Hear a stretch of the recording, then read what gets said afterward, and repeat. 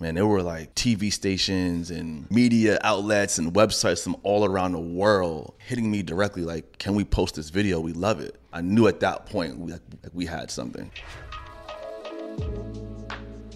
What's up, everybody, and welcome to another Boardroom Out of Office. Today, I'm sitting with a New York native, a legendary New Yorker, someone who's used the city as a backdrop to his greatness, which I obviously admire as much as anything, and someone who's going to tell you their story today that I know you'll all be blown away by. So please welcome to the show, my friend, Mr. Nigel Sylvester. Appreciate you, man. That was amazing. Wasn't that good right off the top? That was smooth, man. Oh, man. That's what I do.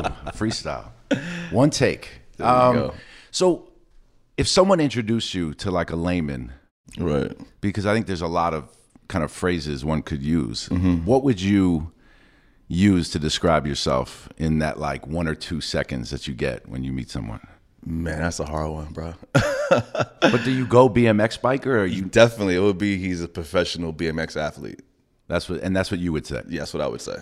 I respect that. I like that because I think sometimes people that have so much that they do, these entrepreneurs or talent that goes on to build an entire enterprise, like to list off like, nah, you can't even call me a BMX biker. And it's like, no, it's okay to, of course, to rest on like what it was that, opened up the world to you. Of course. And like at the core, that's what it is. Yeah. Like I still go outside and ride my bike and have that feeling, right? Like I get the energized, I get the adrenaline rush when I'm on my bicycle cutting through traffic, going like up the wrong way, something like that. So only you can do that, bro. No, it's amazing, bro. Like, I love it.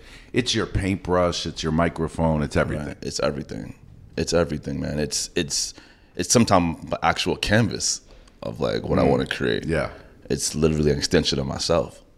And even like, we'll get into all of this, but even coming into this interview, when I asked like, where you had been, you were in Barcelona and Miami for 2 different brands. And I think about this a lot as it, relates to my relationship with Kevin and being his manager and thinking about where basketball has taken him all over the world. And it must just amaze you still to think about like from the moment you first jumped on that bike till now going to shoot cologne campaigns in Barcelona and tequila activations in Miami, and you was just jumping on your bike. It's crazy, man. So I was in Barcelona. We shot this cologne campaign, and I was actually taking a bubble bath in the hotel, and I was thinking about life, and I was like, wow, like I literally manifested all of this. Of course, by the grace of God. But to your point, man, like when I first got on my bicycle, I didn't know it would get to where it is now. Dreamt about it and wanted it something to, sort of like to look like what it is now, but I didn't know exactly what it was going to be, man, and it's a blessing. And when was this first time that you jumped on a bicycle? Man, as far as I could remember, I've been riding bicycles since I was about 4 years old.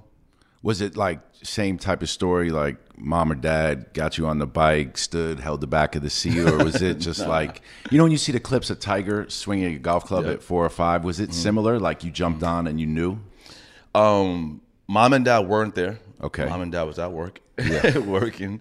I was at my grandmother's house, and my grandmother's house, she had a long driveway, and she lived in Queens, probably half a mile from where I grew up, and she took care of a bunch of kids in the neighborhood. So there was always a bunch of toys, bicycles, things around. And my older cousins, they were super into bicycle riding. So they had like those really dope GTs and dynos with all the colors and the mags. And I was always like in awe of those things.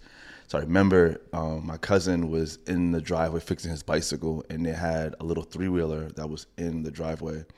And for some reason, I don't know why, I got on it and I started pedaling as fast as I can. And while I'm in the driveway pedaling like the 3-wheeler around, for some reason I locked up the front wheel because the pedals of a 3-wheeler is on the front wheel. Yeah.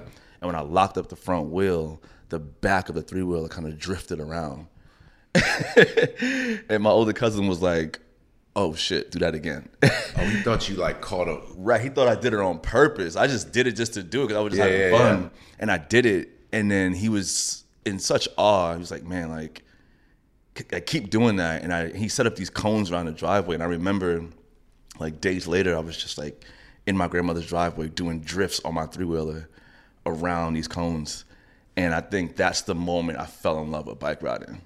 You know why that's crazy to me? Because sometimes it's like, and I'm sorry if I make these analogies at times to Kevin. It's whenever I talk to someone who's the best at what they do, I always find that there's so many similarities. Right. And it's like you get to the top and it could be a bike or a basketball or a paintbrush, but it feels like there was something that you got out of the reaction, right? More so than the bike, that you were like, I just want that feeling. I want to make people feel that way. Was it that a bit? Definitely, because at that point in time for me, it was proving to my older cousins that like I can be cool and I can be down with them, you know. Yep. I feel like every like young kid, you want to hang out with your older siblings and whatnot. And that reaction that also brought us closer together. And then me seeing that, I was like, okay, I want to continue to deliver that, you know. It gave me value. Yeah, I mean, I feel like that's like you were performing. Right. You felt accepted in some way. Right.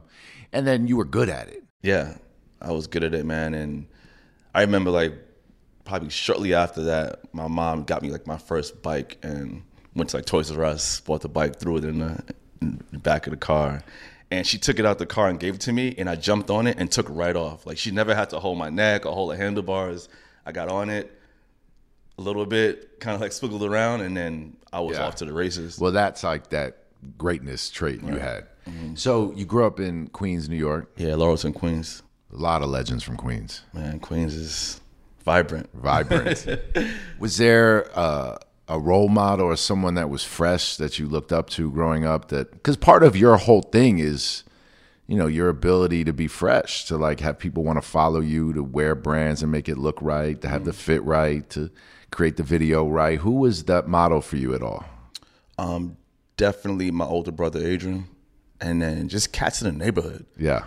Like some of his friends, and we had like those neighborhood legends, you know, whether they had like the dope cars or the dope bicycles or they dressed fresh or they were just the best at what they did. Just how they moved, right? They just moved like with like a certain aura, you know what I mean? With it's basketball or football, or they could run fast or they can rap, whatever the case is. Like, I know we all have those like neighborhood legends in our, like where we come from. So I had a bunch of those as well. But there was a lot of those. It was like, it could be the man or the woman that walked in the bodega with confidence, right? With a different level of confidence, and then all of a sudden you got fixated on that person. And I see some of those people in the city that I knew growing up that I would play ball with, and I see the way they are, and it's like you can't forget that connection you had to like someone young, like when you were young, that you looked up to.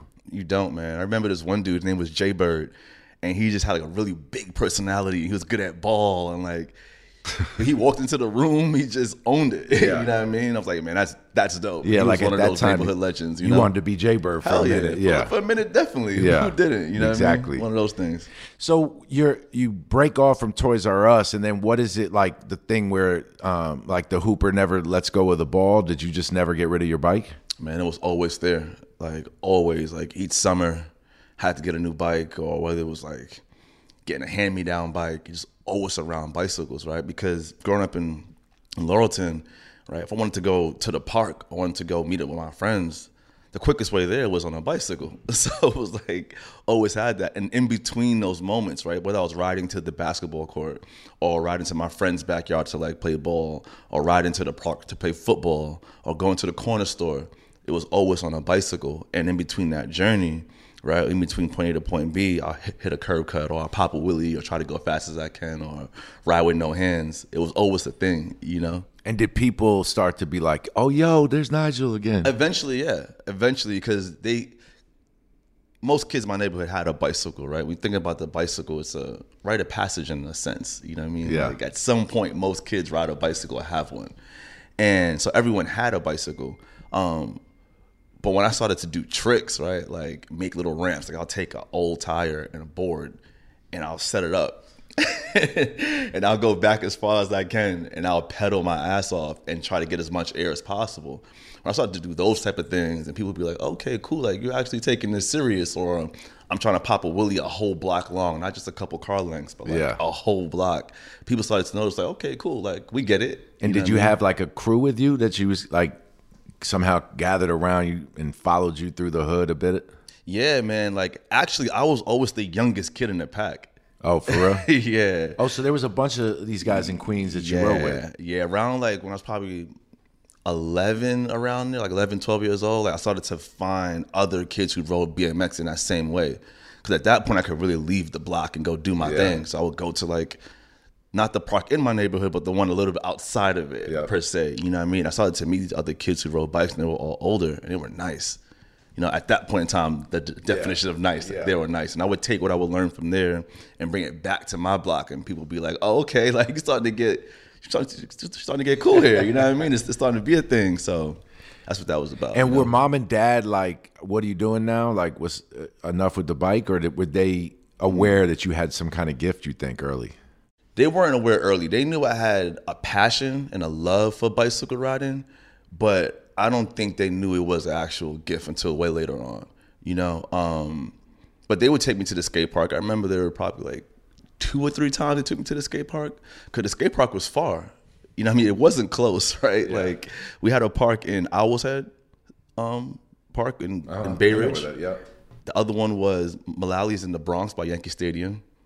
And then the third one was 108 in Riverside, had a skate park. I know that one, yeah. So think about the location of each of those parks from Laurelton, Queens. It's a mission.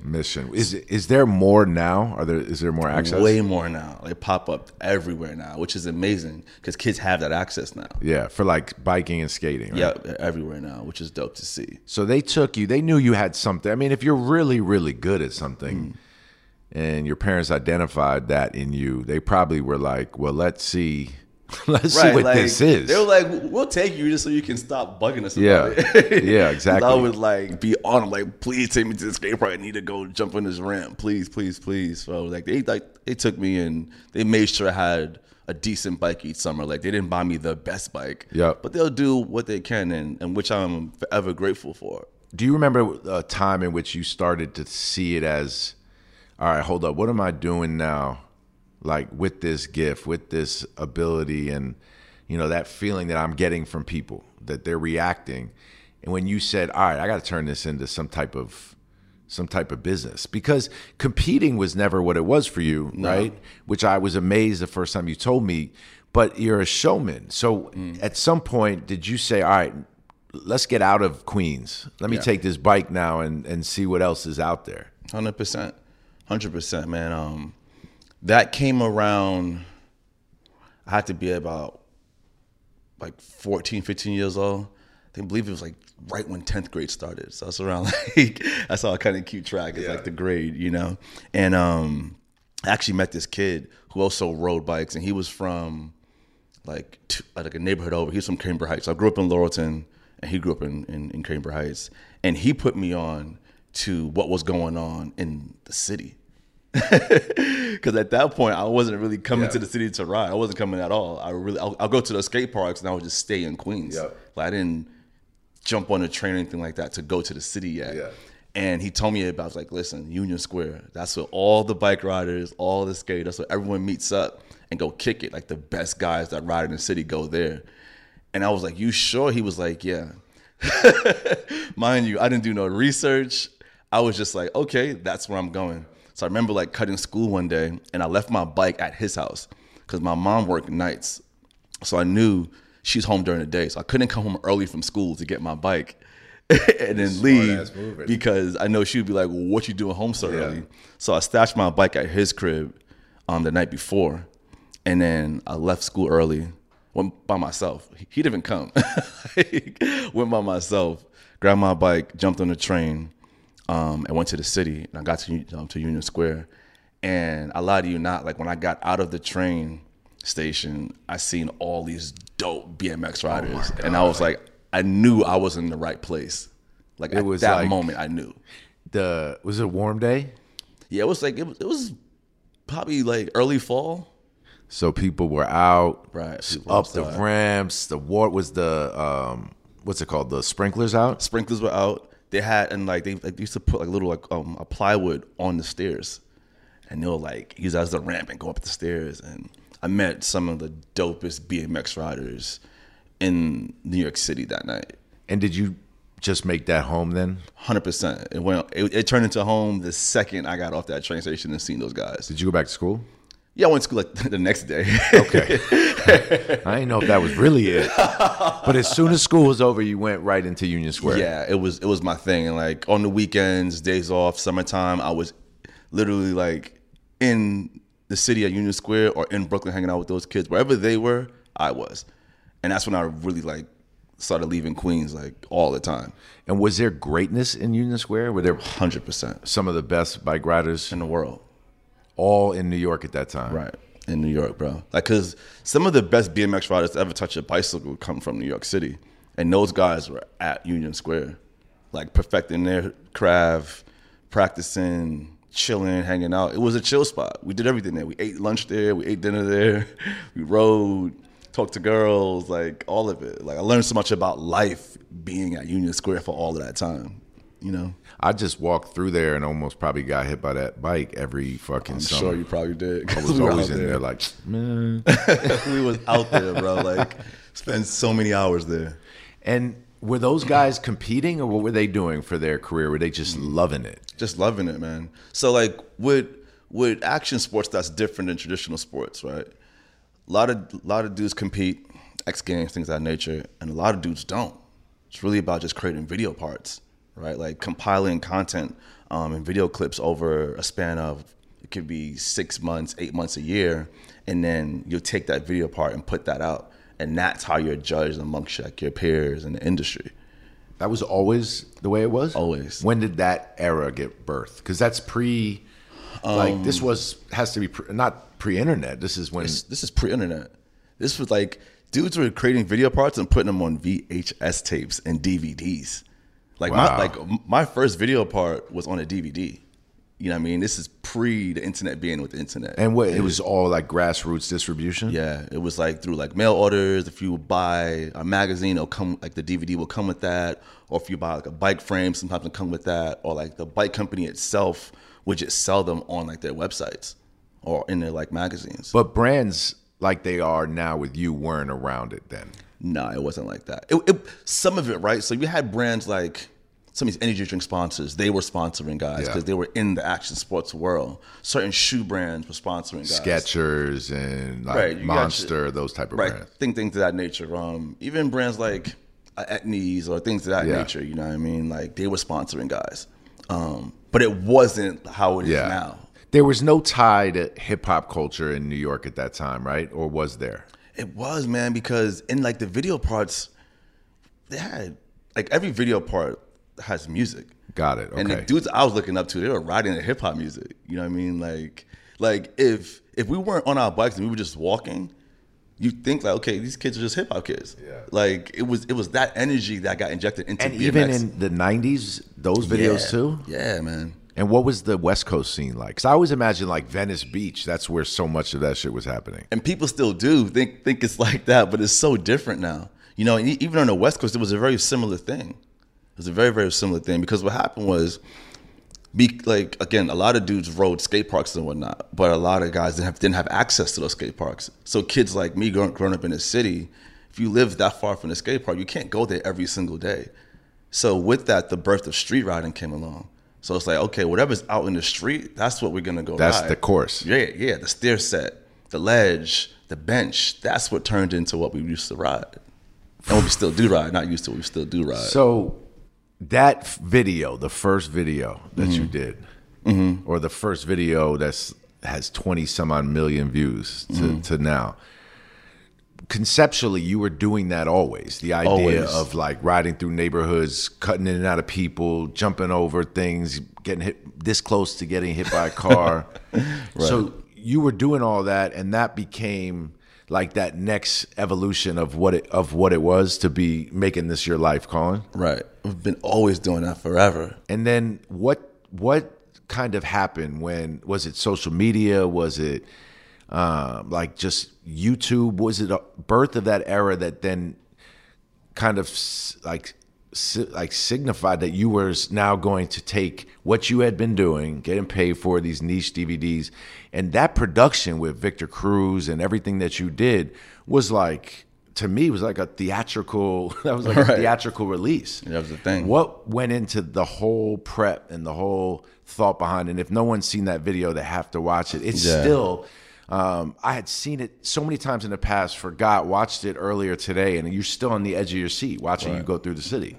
It's a classic, man, and there's so much that happened in between, like me turning pro and that video happening, right? So I turned pro when I was 18 years old, right? So I was really young. So that's like 2004? 2005, I think it was, 2005, right around there somewhere. 2006 maybe, around 2005, 2006, I turned pro. And during that time, for me, it was really about establishing myself as a professional BMX athlete. So going out there doing like the craziest things I could do on my bicycle, just from a trick standpoint, right? So we're traveling the world, literally going around the world, grinding rails, grinding ledges, jumping downstairs, like all over the world doing like the craziest tricks. And in between that, right, on my 19th birthday, broke my wrist.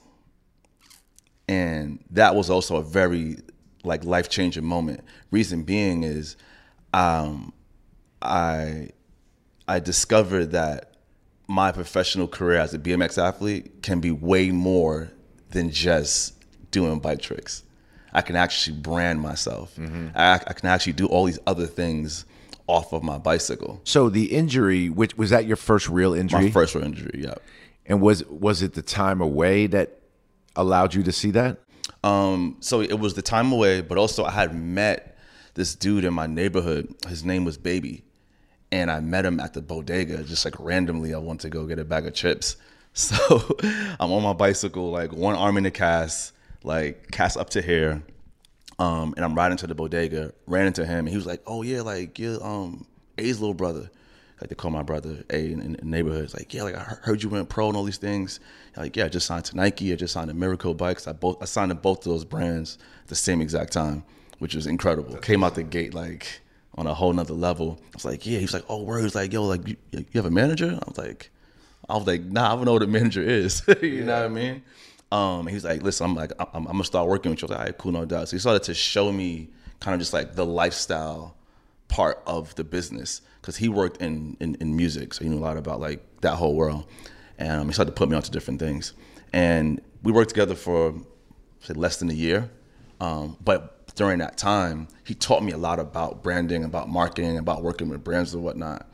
So I'm coming out the gate, I'm riding, doing my thing. I get these sponsors out the gate. I turn pro. I get injured. I meet him.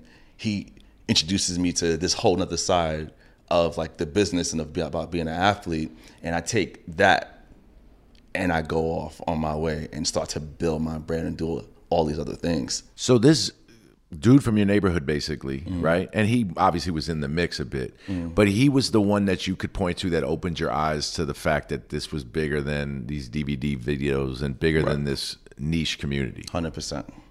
And it was a niche community, right? Yeah, still is. And you weren't making money at all by that point. No, I was making money at that point. I was still living at home, but I was making money. What was it? People were paying you like come over to Paris and bike here or fly different places? No, so I signed with Nike and I had like a multi-year deal at 18 years old. Got it. And I signed with Miracle Bikes and had a multi-year deal. You know what I mean? Like, so I was on like an actual like annual like income from these by brands. 18, 19 already. By 18 years old. And they were paying you as a sponsor to go and travel, do tricks. There was no competitions ever. It was always just about be Nigel Sylvester. About doing my thing. And how was the footage getting distributed at that point? Just DVDs and yeah, it was mostly like DVDs. And then you get hurt. Yeah. You see that it's bigger than that. Yeah. And when you get back on the bike, what changes? What starts to happen then? I get back on the bike and I'm more hungry than ever. I feel like I never got an opportunity to show people why I turned pro. So then when you get back on the bike, what was the shift in mentality or thought process approaching everything you were doing? I wanted to go as hard as possible, you know, because I feel like I didn't have a chance to really show people why I turned pro from the point I turned pro, you know what I mean? So it was like super locked in on riding and making sure I'm dropping like hammers on a bicycle, but then also thinking about the business side of it. Like, how far can I take this thing? What other brands can I work with? What other opportunities can I manifest? Yeah. Well, it's funny. This has me thinking. I always try to find parallels. It's just like and take everything that people like you that have been great at something say, and then like think about, like I told you, what it is that that drove you, because you have to work. I'm sure the hours you put on this bike were like unworldly. People can't even imagine. And when you were hurt, it was like you were missing that that reception that you got as a kid. Like people weren't giving you that same feeling. You weren't getting that validation.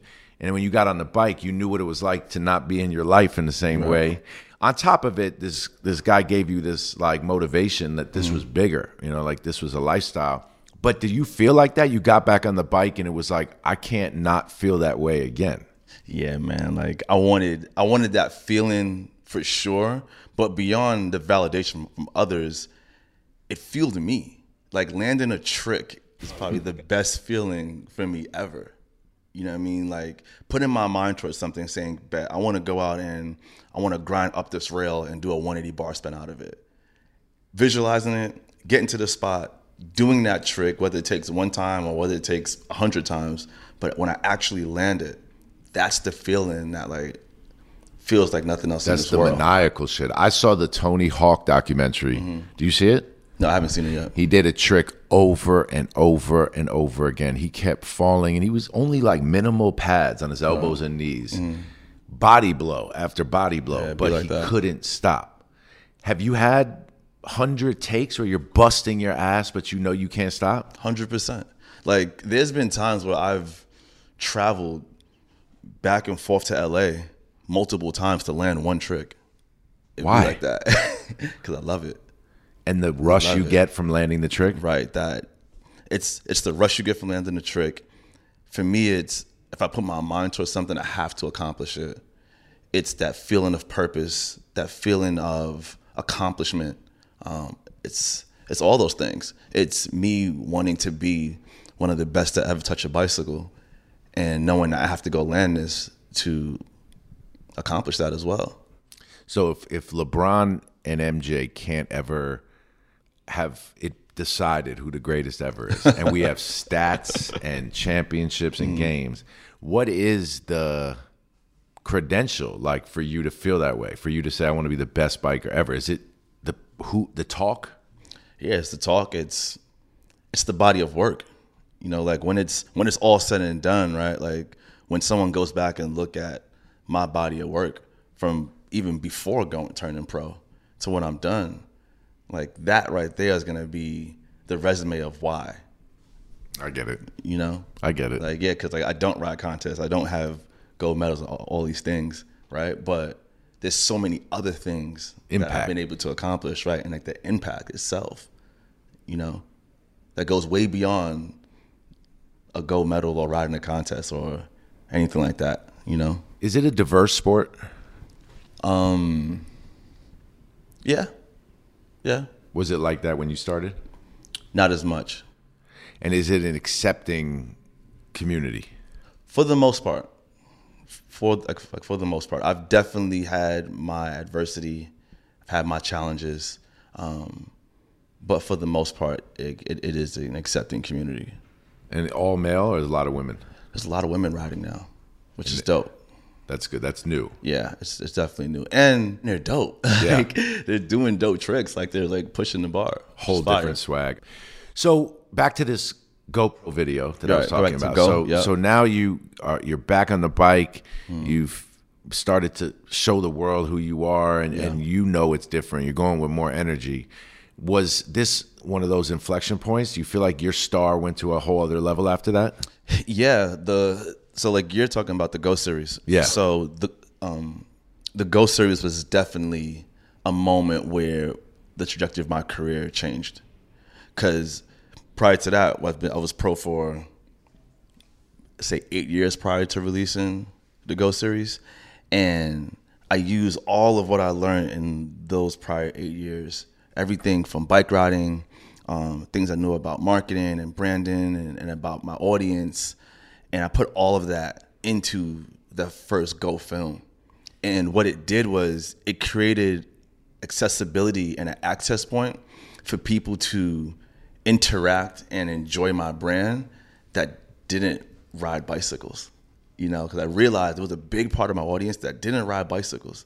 Like they were into what I was doing, whether they liked the sneakers I was creating or certain collaborations I was doing or some of the other content I was creating. They enjoyed my brand for that, not necessarily because they knew what trick I was doing. So I was like, man, like, how do I continue to service my entire audience? How do I continue to entertain? I need to create a piece of content that allows everyone to have something in there that they can enjoy and speak to, or that's just my favorite part. And that's how the Ghost series came about. And like that first video that we shot in New York on a shoestring budget, literally, we had maybe a few $1,000, if that, and we blew the whole budget on the last shot, which we had to rent a helicopter for. The rest of it was just favors that we asked for. And that video, man, it went viral in a matter of days. Man, there were like broadcasts and TV stations and media outlets and websites from all around the world, like hitting me directly, like, can we post this video? We love it. And I was like, okay, we got something here. I knew at that point we had something. And you just shot that with the GoPro on the bike? We shot it with a Sony action cam. So at that point in time, I was signed to Sony. Okay. And they had just released this small action camera, which was like the rival to GoPro. Oh, rival to GoPro. Yeah, so let's clear this up. This is the Go series, no GoPro plug for GoPro this one. Was not involved GoPro, at you all. did not see the vision that Sony saw. Sony seen the vision at that point in time, and like they seen the vision in me as an athlete. Yep. I keep it 100. Like they didn't actually see the vision of the Go series at that point in time, but they seen it after the success of the first one. But I shot it all on the Sony action cam, and we just put it on YouTube. We had no marketing strategy behind it. It was really just like, I'm put it on YouTube and see what happens. And that thing ran up so many numbers, man. And like you said, now it's over 20 million views and counting. And it's something that people can still watch and be like, oh, this is one of a kind. Yeah, you know insane. What I mean? That's like your, you have these moments throughout your career that, you know, I think about when they induct someone into the Hall of Fame in a sport, and there's like a clip that has to run, or there's like they read out all the MVPs you won, and like without question, you know, that video will be like next to you in the Hall of Fame. Yeah. And it embodies like who you are as someone that's gotten to know you, right? Like it's New York, it's your tie to sports, it's your tie to culture in general. It's that kind of, you know, a 101, somebody that could do something that really like is what like stereotypically people say in New York is like, oh, there's a crazy ass bike rider weaving in and out of traffic, and you made it this beautiful piece of art. Right. And to me, that's like the difference between you and a lot of your peers, and why, you know, everyone in our office knows who you are, but everyone would point to something different. And that's what I think is like, you know, a rare thing about you. But I could imagine that for you, it's like you want to remind people all the time, like, hold up, this got me here. Like, this bike got me here. 100%, man. Like, that's something that is at the top of my brain all the time, is to keep that bicycle at the forefront of everything I do. There's so many things I do that I'm off my bicycle nowadays, but I want to make sure people know that the bicycle is what's got me here, right? Like the dedication to perfecting my craft, at being one of the best to ever touch a bicycle, to leave a mark, not just on BMX, but the sports world in general. Like I look at it that wide now. And I think you have done that. And now it's like this era of your life is adding to it and cementing it, you know what I'm saying? And continuing to rise, you know, up the ladder where you are talked about with elite athletes from their respective sports. Right. So back to the instrument, the mic, the paintbrush, all the things, the actual canvas, like we talked about. Have you rode one style of bike your whole career? Yeah, it's pretty much been like my BMX bike, which is a 20-inch bicycle. I've rode other bicycles, of course, because I just love bicycle riding, but that BMX bike is my main tool, and still is. And I saw a video that you did, I think, with Uninterrupted, where you talk about how like there's really no extra shocks or any protection within the bike. It's like as bare bones as possible, right? Yeah, my bike's about 24 pounds. There's no brakes, no bells, no whistles, like. It's just everything I actually need. There's nothing extra on my bicycle. Don't wear pads, none of that. You never wear pads? Nah. Helmet? When I was super younger, I used to wear certain things, but nowadays I don't. Yeah, I guess it wouldn't be as dope seeing you rolling through the hood with a helmet. Yeah, all of that just wouldn't be fly. How bad have injuries been? I get asked this question all the time, and so fuck about my broken wrist. Beyond that, it's just been like nicks and bruises, sprains. But other thing, right? It's not just like, okay, he doesn't get hurt. No, it happens. My shins are chewed up from like the pedals hitting my shins.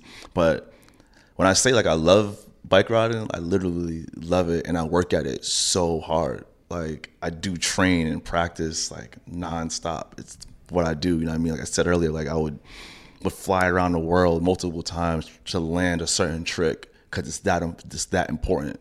You know, there's certain tricks. I was the first bike rider to ever do those tricks. Yeah. And that didn't happen by accident. It took a lot of hours, right? They say like you have to put 10,000 hours in to see any kind of success with anything. Yeah. I felt like I've put 10,000 hours in 10 times and still counting. You know what I mean? Yeah. Because it's that important to me.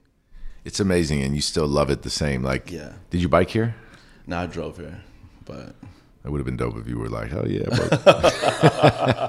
It's crazy because people think I ride my bike everywhere, and they're like, yeah, I ride my bike a lot of places, but I'm also sponsored by Mercedes-Benz. Yeah, so I would jump in a Benz too. Well played, good flex, baby. That's a great flex. What happens when you go back home now? It's love. All love, right? Mom, yeah, it's love, man. And I'm seeing kids in the neighborhood ride, and they're like, yo, what's up? And they're showing me love, and they're asking me questions, and it's dope. Cause I'm like, man, like I grew up riding these exact streets that you guys on, like up and down Merrick Boulevard for hours. Like even like during the summertime when I was a kid, like the cats used to hang out in front of the corner store, right? And they'll see me go up and down for hours. And some of those guys would see me now and laugh about it. It's like, oh, that's what you was doing that whole time. I was like, yeah, I had this idea, I had this dream in my mind that I had to execute. Like I wanted to reach the highest level. And this is what it took. That's cool, man. There's people back in your old hood that are like, you know who used to bike through here, man? Right. And now there's kids riding up and down those like same exact streets or in the skate park and kind of their own rendition of chasing like their dreams. Like they may not be riding a BMX bike. It may be a motorbike or it may be a mountain bike, whatever it is. But that like influence is radiating through my neighborhood, and it's really dope to see, man. Well, it's people like you, or I'll use Rich Paul in this example, that we're like, you know, you remember like Biggie rap in the 90s, like the only way out is a wicked jump shot or you're slinging crack rock, but that's not true anymore, right? So like there's people that see you with a Jordan shoe and are like, yo, I can't hoop, but let me try to get this bike, or let me try to be a sports agent and build my own sports enterprise like Rich did. There's so many different ways to enter into, you know, hip hop, enter into the sports world. And you've paved this clearly for people back home. You feel like young people see this as a viable option now? 100%. And the reason I say that is because those kids hit me on IG or whatever social media platform all the time. Like there's a rising BMX scene in Ghana. That's dope. And from what I'm seeing on the video clips, these kids are getting nice super quickly. Yeah. So it's definitely on my list of places to go this year, is to go out there and show them some love, you know. And like you speak about me having a sneaker with Jordan Brand, you know, like, and being like the first BMX athlete to ever sign with Jordan Brand. It's crazy, right? It's crazy. We know how much MJ means to the world of sports and just culture in general. And, you know, signing to that brand for being a BMX athlete and being really, really good at what I do, to the point where like we just put out one of my like new shoes, right? Putting out that shoe, like there's a kid somewhere in the world that's like, oh yeah, I can ride a bicycle one day and get a shoe. You know what I mean? And achieve this level of success and like be able to like do these things over something I love. And that's important, man. Yeah. It's super important. It's incredible. So, and I mean, Jordan, Mercedes, you said two elite ones, but I remember last time we met and we talked about a lot of the brands you were working with, and I was like, damn, I'm jealous of this motherfucker. Give me your portfolio again. Right. So Jordan Brand, Mercedes-Benz, Specialized Bikes, Montclair. Smart Water. Nice. Ethic Underwear. A new cologne. Oh yeah, that's just a one-off partnership. Yeah, but I mean, it's still super fire. Exactly, man. It's super fire. I mean, it's fire. It's a clothing brand called Azaro. You do like tennis player deals, like Roger Federer, Coco Gauff, Serena Williams. Like that's what I think is so incredible. Like the brands, Mercedes, Montclair, they surround themselves with greatness. Jordan, PlayStation, Xset gaming company as well. Yeah. Yeah, it's an amazing roster of brands that I work with. I don't think I'm forgetting anyone, but it's an amazing roster of brands I work with. And for me, it's not just, I have these amazing brand partnerships. Like, it's a testament to my dedication to what I do, my vision. And also it's an amazing opportunity to work with these brands and get my ideas out. You know what I mean? Like these are some of the biggest and best brands in the world, and they see the value in me. I see the value in them, and it's a true partnership. You know, it's not just like, oh, let's slap our logo on you when you do what you do, and it's not just like me signing up, taking a check. Like, no, I challenge these brands every day to do the right thing, or to like for us to continue to progress in like the right way. You know, and it's got to make you feel good because clearly Mercedes wasn't like, let's get in the BMX space, you know what I'm saying? So you transcended it to this like place where they see you as someone that can impact their brand globally. And that's a testament to your work, man, and to your style and to your big brother's freshness as a kid, because you clearly like watched it. And it's always about watching influences and then making it your own. And I'm sure there's a ton of young people that are like, yo, I'm doing the Nigel, like I'm pulling this joint off. No, it's fire. Someone actually posted a video of their daughter on a bicycle in a pair of cement 3s and was like, this is influenced by you. And I was like, man, like when I see things like that, it's like, okay, it's all those long hours, right? All those bruises, all of like the pain, both literally and figuratively, to get to this point.